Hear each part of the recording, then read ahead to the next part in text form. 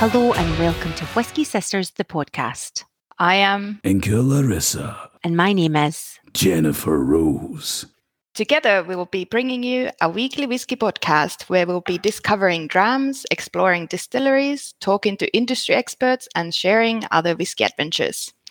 Not only will we be sticking our noses into our drams, but also into all things new and current in the whisky universe, with a leading commentary, of course.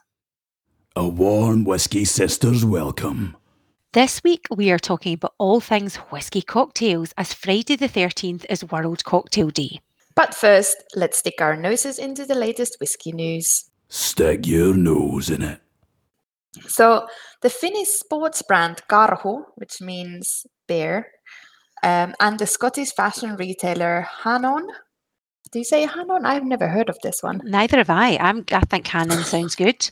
The Scottish fashion retailer Hanon have teamed up with Glencadam on an exclusive single malt whiskey and training shoe inspired by the Highland Games. Okay, this all sounds really random. So random. Tell me more. The Legacy 96 shoe, designed by Karhu in collaboration with Hanon, draws inspiration from Scotland's Highland Games, with the earthy hues influenced by the traditional Highland dress. Again, really random. Yeah, I'm liking the sound of it though. I'm intrigued. As soon as I saw the headline about the Finnish and, the Scottish and the whiskey, I'm like, okay, what is this weirdness? Shoe based on single malt. Let's just think about this for a minute. Yeah. So while pony hair detailing appears throughout as a salute to the killed sporran. No way. Some people have been having a cheeky dram together and just came up with this plan and had enough money to action it, right? You must be in sauna in Finland thinking about weird stuff and be like, yes, this is what we should do. Yeah, I need a suede and pony hair sneaker. Yeah. So basically, Hanon and Karhu have selected a Glenfarclas 15-year-old single malt Scotch whiskey to mark the collaboration. And only 200 bottles were released at 51.5% ABV. And each bottle features a bespoke hand-numbered labeling. Apparently, the whiskey boasts sweet toffee notes with an array of dried fruit flavors, aromas on the nose, and on the palate, balanced malt and sherried notes, followed by a warm and sherried finish. So it basically sounds very sherried special, I like the sound of that. I wonder if everyone at the tasting will have on the sneakers, do you think? I know. We favour a heel Inka, but you never know. We could maybe get some whiskey-themed trainers on the go. Yeah, or if you get the trainers, if you buy the whiskey, will you get the trainers as an extra? What's the deal here? Yeah, what is the deal? And is somebody going to drink it from the shoe? I know. I'm Instagram reels in my head going crazy. Okay, so for some more news, let's think about rare and collectible Scotch, because that's been hitting the headlines, for a while now, with auction records going sky high. But we're going to think about today a forgotten whiskey cask that was sold recently at a record 1 million or thereabouts at auction recently. And for those of our listeners that haven't heard about it, apparently somebody had bought a cask of Macallan whiskey in 1988. Oh, that was such a good year for music and movies. But forgotten about its existence until recently the distillery contacted the owner to ask what he wanted to do with it. What the hell? Yeah. How can you forget? Just who are you? I know. What is your story? Yeah. And, were you as I wish I was on the Sunset Strip in LA in 1988, watching Guns N' Roses and Metallica and all the cool bands, and just were so wasted that you forgot what you'd done with your hard-earned cash? So this cask has been maturing in the Macallan warehouse for 34 years, and just crazy that it was apparently forgotten about. It was a 374 litre refill, but so the cask could provide around 334 badass bottles of single malt. So that works out at around £1,907 per bottle, which would also set a new record. But maybe they've not taken into account the Angels' share, which, as we've spoken about before, is about 2% annually. What do Yeah. you think of that, Inka? I think it's mental. And obviously with 34 years, so they're not going to get that many bottles. They're talking about that price per bottle, like, which is nearly £2,000. So I'm wondering if the bottle prices will go even higher up. Yeah. Because it's going to be even less bottles.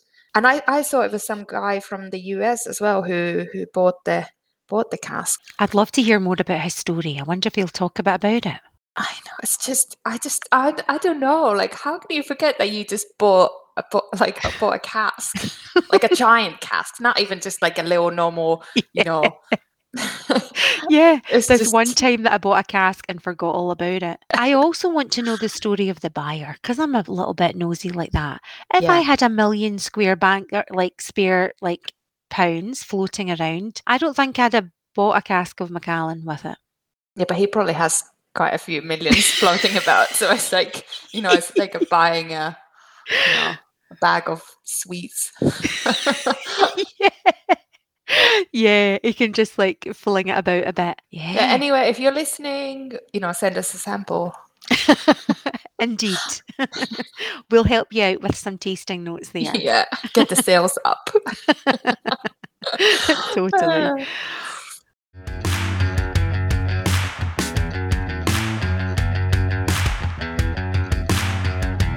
So the concept of home bar started in the 1940s America, where people were living sociable lifestyles and neighbors were popping in for a quick tipple, and that was kind of the norm. You would just do that. All the housewives would be at home and you'd fix up a little Bloody Mary and so on. Nice. Yeah, all the way through the 60s, many liked to entertain guests at home, and they had proper bar tops and trolleys, all those cool ones that now we buy as vintage, Yeah. They used all these bar tops and things to easily fix a martini, old fashioned, or other popular cocktails at the time, like all the best ones. I love all the classics. So Yeah. over the years, this habit has faded away, unfortunately. But personally, I think we should host more at home and more often. I am a huge fan of organizing parties, and in Italy, I just organize aperitivos for friends all the time, and any excuse for like in Finland we say any cat's christening, like basically any excuse, like you get a new kitten, it's like, yeah, let's christen the cat.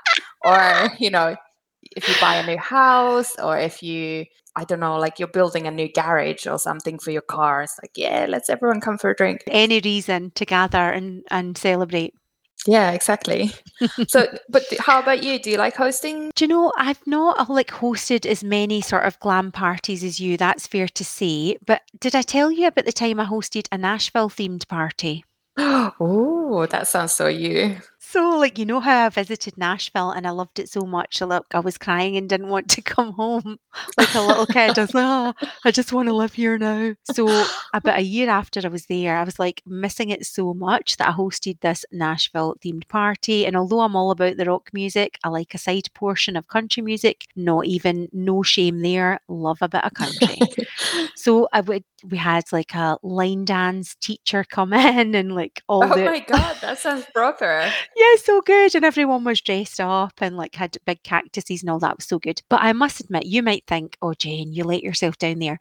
I did 2 themed cocktails. I did Dolly Parton, Cup of Ambition, and I did a jug of Johnny Cash.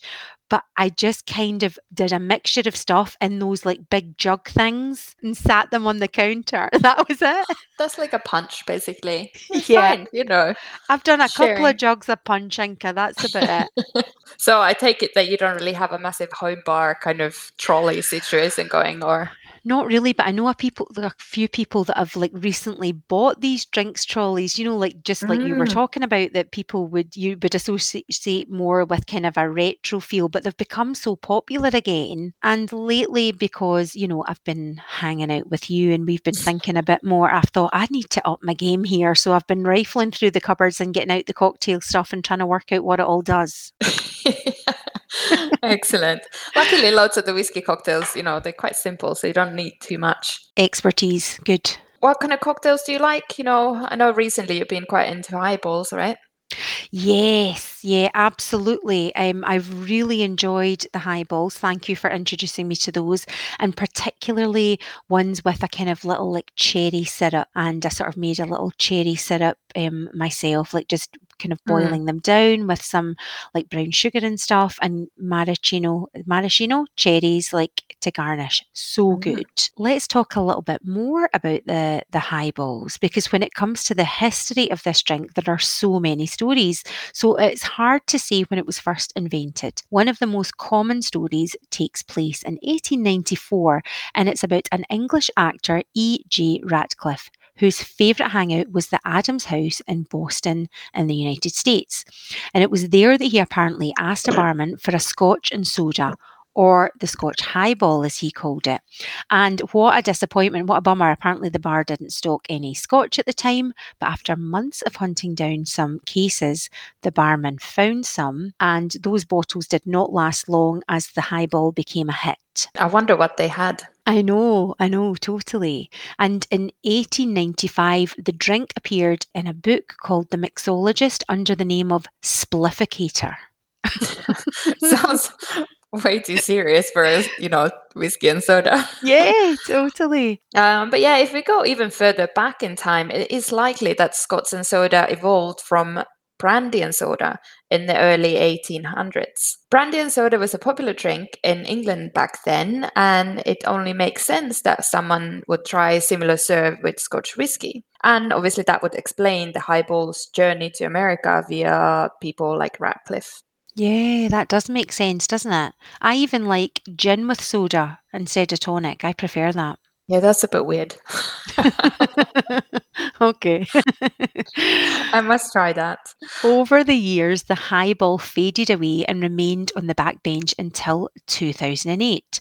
Suntory wanted to strengthen the Japanese whisky scene and launched a successful marketing campaign for their canned Kakubin whisky and soda, known as the Kaku Highball. The idea was to use a quality soda water that paired well with the whisky. In a bar in Tokyo known as the Marugin, feel free to correct. Marugin, maybe. Marugin, yep, that's the one, is to thank for the revival of this long, delicious drink. They were the first in Japan to really start serving the highball, and even today, most people go there for that reason. And thanks to that Japanese influence, the highball has become popular around the world. In the UK, we often like to use Scotch, but many bars are also using American whiskey and Japanese malt, which is lovely. And the whiskey can be a blend or a single malt, and it all comes down to the complexity of the flavour profile. And in Japan, less is more when it comes to highballs. But I always like to jazz things up a little bit. So if you want to take your highballs a little further, a touch of flavored syrup, like what Jennifer mentioned earlier, or a liqueur or a flavored soda water would just do the trick.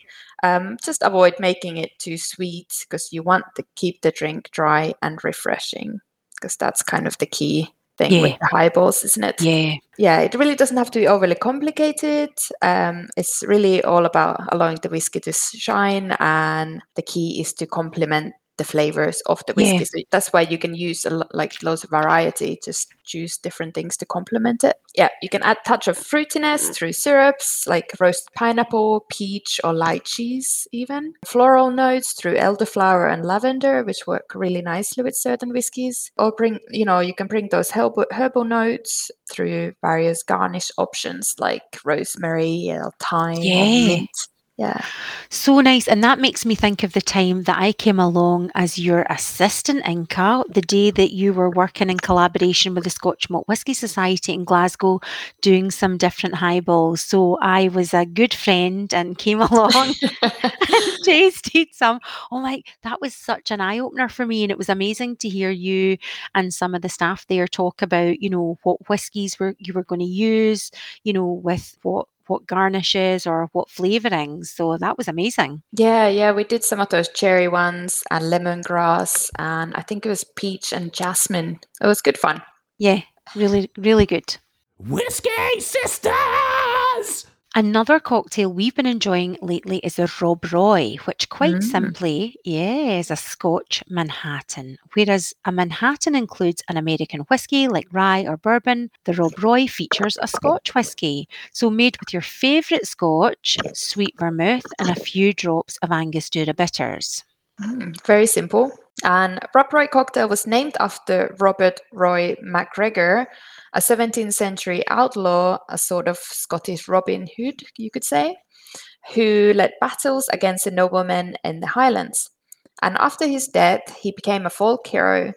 And in 1890, there was even a Broadway show about his life called Rob Roy. No way. Pretty cool. So, of course, the show had to be paired with a cocktail of the same name.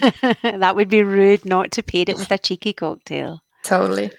So it is a bit murky where or who exactly created the cocktail because there was loads of different variations, again, using brandy or cognac and that kind of stuff. Okay. But it was basically served all over Manhattan. The cocktail was also instrumental in introducing the American public to blended Scotch whiskey. So quite a big deal. Yeah, absolutely. And although these days you can use any Scotch you like, even a single malt. And Inka, are there any other whiskey cocktails that you like? I think I've mentioned this before. I do like using like peated Scotch in different sours. Yeah. Especially with those floral syrups. But one that I really fell in love with last summer was burnt martini. Oh, what's that about? That is basically almost like a normal martini, so gin and dry vermouth. But you use your double measure, a bit more of gin, and then you split the vermouth with peated Scotch. So say like 12.5 milliliters of Scotch and the same amount of dry vermouth. And then you just stir it all together and that's it. You can garnish it with orange or something if you want, but it doesn't even need anything. It's so nice. If you find the right balance with the gin and the Scotch. That sounds lovely and sounds quite potent. Yeah, it can be deadly. give you some encouragement to hit the dance floor. Yeah. Well, actually, I used a Glass V gin with one of the Isla whiskies, and that worked really nicely because it has milk thistle in it, and I think it kind of creates almost kind of milky-ish texture or feel to the gin. I feel like it softens all the harshness of the medicinal whiskey and stuff. Do you have any other ones that you like? Have you been trying any new stuff?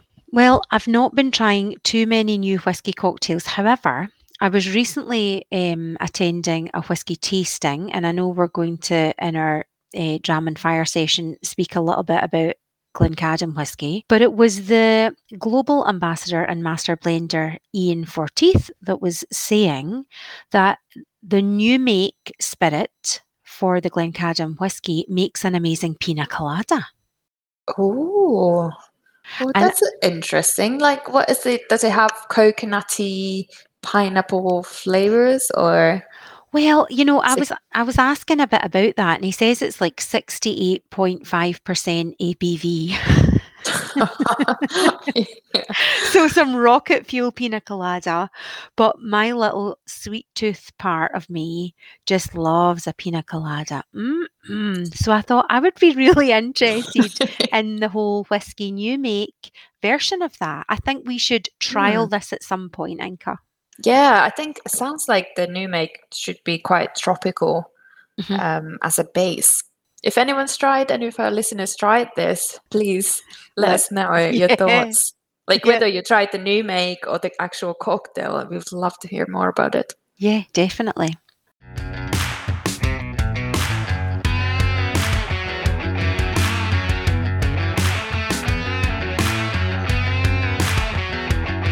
Dram on Fire. Despite nearing 200 years of existence, it is only now that people are starting to talk about Glencadam, and it's slowly emerging as a single malt in its own right. We have sampled their 15 and 21-year-old releases. So we're just going to start with the 15. Do you know, before we do, I don't think I said to you when I was at that tasting with Ian Forteeth, he was talking a bit about the Glencadam distillery, and he was saying that they've recently-ish reinstated this big working water wheel in the distillery.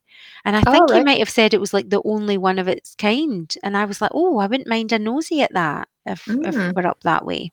Yeah, definitely. I love to visit all the distilleries, so let's just add it on the list. Add it on the list, absolutely. But let's get started with the 15. What did you Yes. think about that, Inka?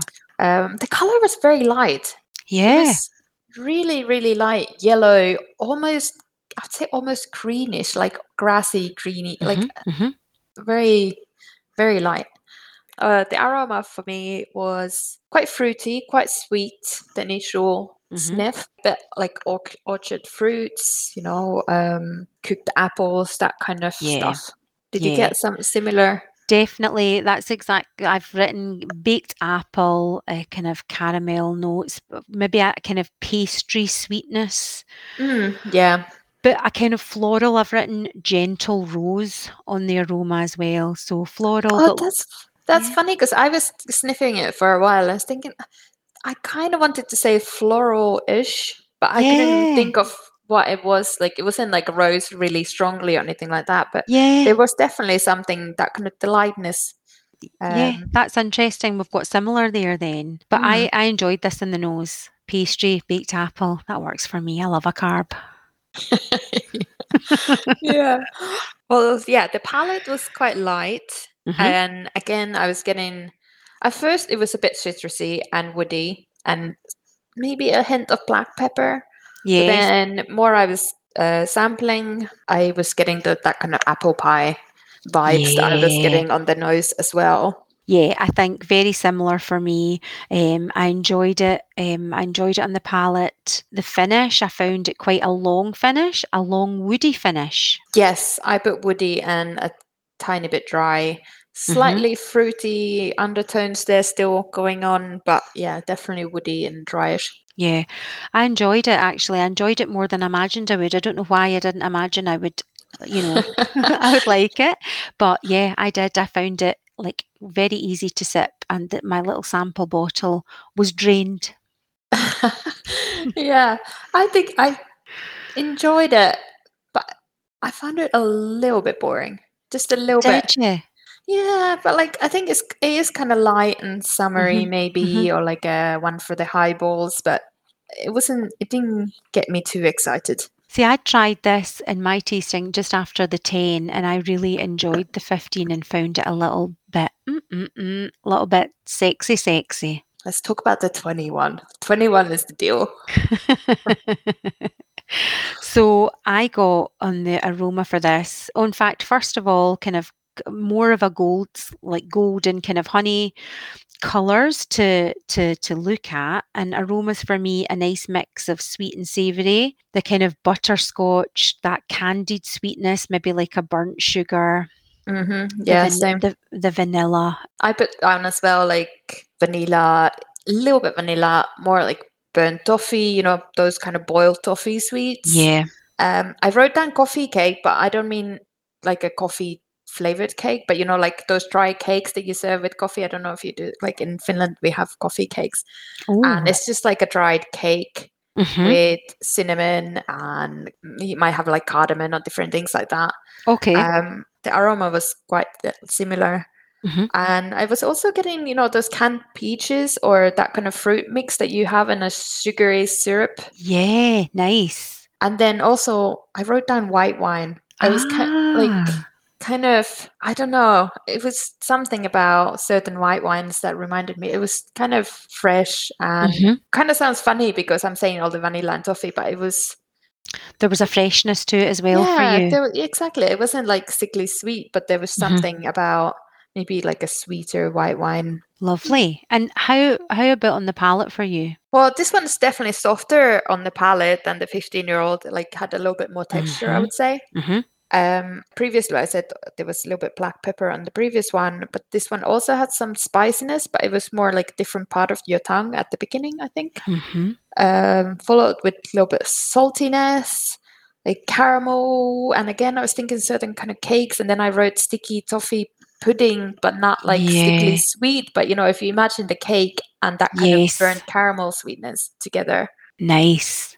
It was quite nice. So I've not got as florid notes as that, but, I found it kind of nice and full-bodied, certainly, and nice sweetness, but not overpowering. I've written, like candied nuts, like you get like nuts that are kind of done in like a caramel coating kind of thing. Mm-hmm.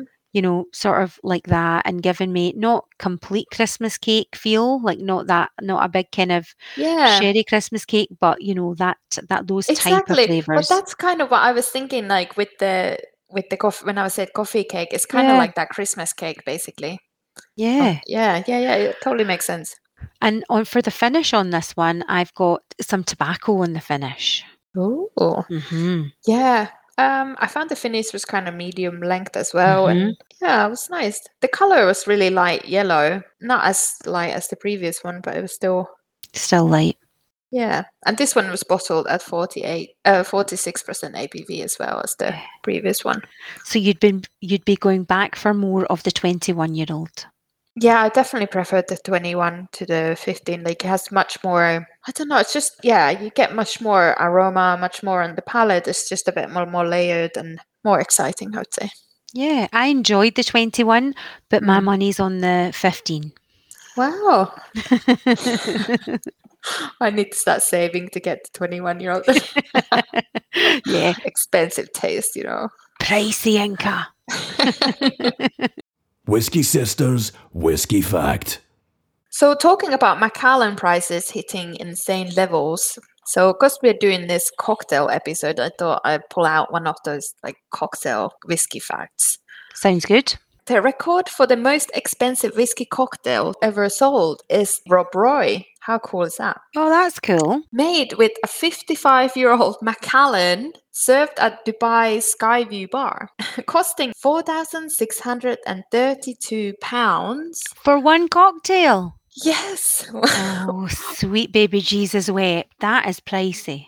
I know, and it just kind of feels like a little bit of a waste, 55-year-old whiskey in a cocktail. I don't know. But anyway, so the posh cocktail was stirred with a very special oak stick from the cask of Macallan. I'm sorry, it's just too much. Like, what's that gonna do? Like, oh, amazing! And then the wind was blown in from Scotland to brush past someone the glass. Was like spraying Scottish sea air. Although usually the cocktail is served straight up, to up the price on this one for sure, it was also served with ice made from the same water used to produce the single malt whiskey it contains. Oh, they are at they it. literally shipped water from Speyside to Dubai to do this cocktail. That is people with a lot of money and a lot of time in their hands, Inka. I wonder if they actually serve it as a cocktail, like for everyday drinkers, or is it more like someone has been sitting at the bar and being like, "Okay, I want to buy your most expensive cocktail. What can you do for me?" Yeah, and they're like, "Haha, watch this, watch this."